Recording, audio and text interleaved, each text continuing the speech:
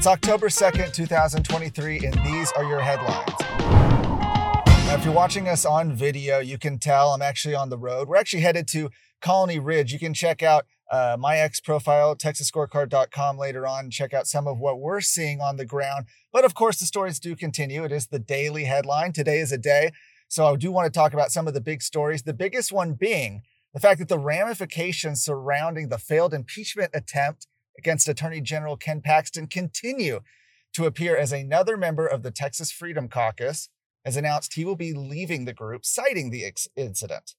Now, for those who don't know, the Texas Freedom Caucus was founded in 2017 with the stated mission of amplifying the grassroots.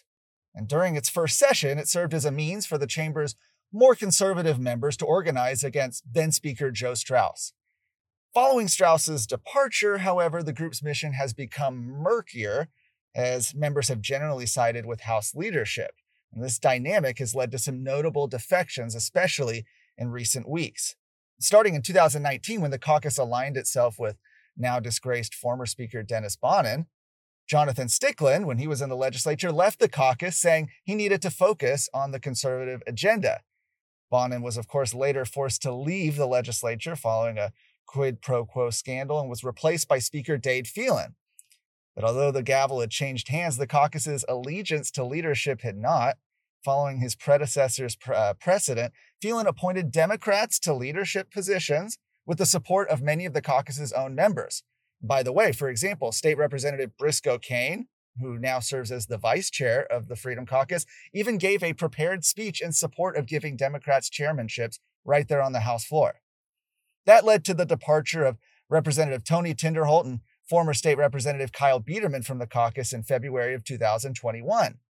Now, the failed impeachment attempt against Attorney General Ken Paxton has served as just the latest catalyst for another wave of departures.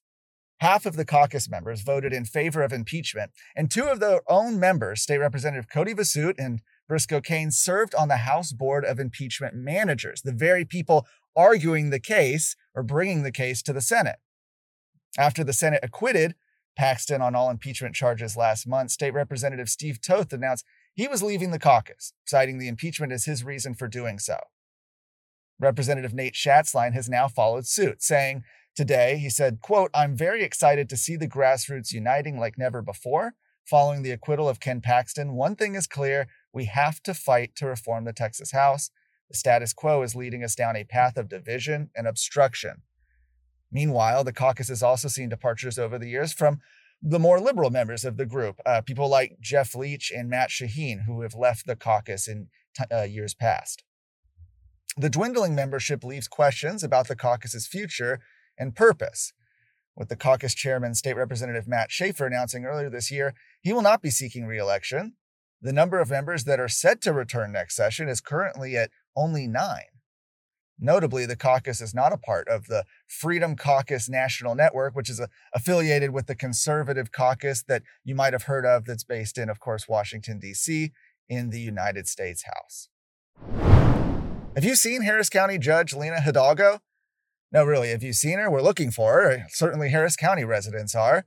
In fact, some Harris County residents have filed a petition against Judge Lina Hidalgo calling for her removal from office, arguing that she's abandoned her duties and responsibilities as the elected head of the county government. Now, in early August, Hidalgo's office announced that she'd be taking a leave of absence to seek inpatient treatment for depression, though she had been absent since late July. Hidalgo last attended a commissioner's court meeting on July 27th of this year. She has since abandoned her office and failed to perform her duties and responsibilities, according to their complaint. The plaintiffs claim she's missed 6 court meetings. A spokesman for her office blasted the petition, calling it meritless.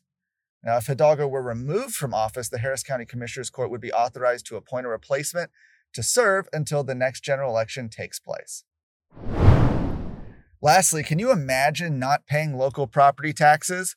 Well, citizens of Von Ormy, Texas can, as they fought off efforts this week to impose a property tax on city residents. A small city of about 1,200 people was incorporated as what was called a Liberty City. The intent is to avoid annexation by the city of San Antonio while offering citizens and businesses limited government regulation and taxation. Art Martinez-Devar advocated for incorporation, and as mayor committed to minimize and eventually eliminate residents' property tax burdens as the city became established. And so, Von Ormy abolished property taxes in 2014. Sales taxes and fees fund the city's operation.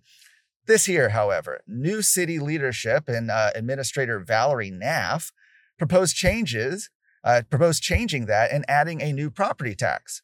Not only that, but the new proposed rate would have brought the city from a tax rate of 0 to the second highest rate in Bexar County. And because of citizens speaking up, the proposal has been killed, at least for this year. Now, Von Ormy is not the only property tax-free city in Texas, by the way. Stafford, which is located in Fort Bend County, also does not levy a property tax, relying instead on sales taxes and sound fiscal management. For more of today's stories, check out TexasScorecard.com.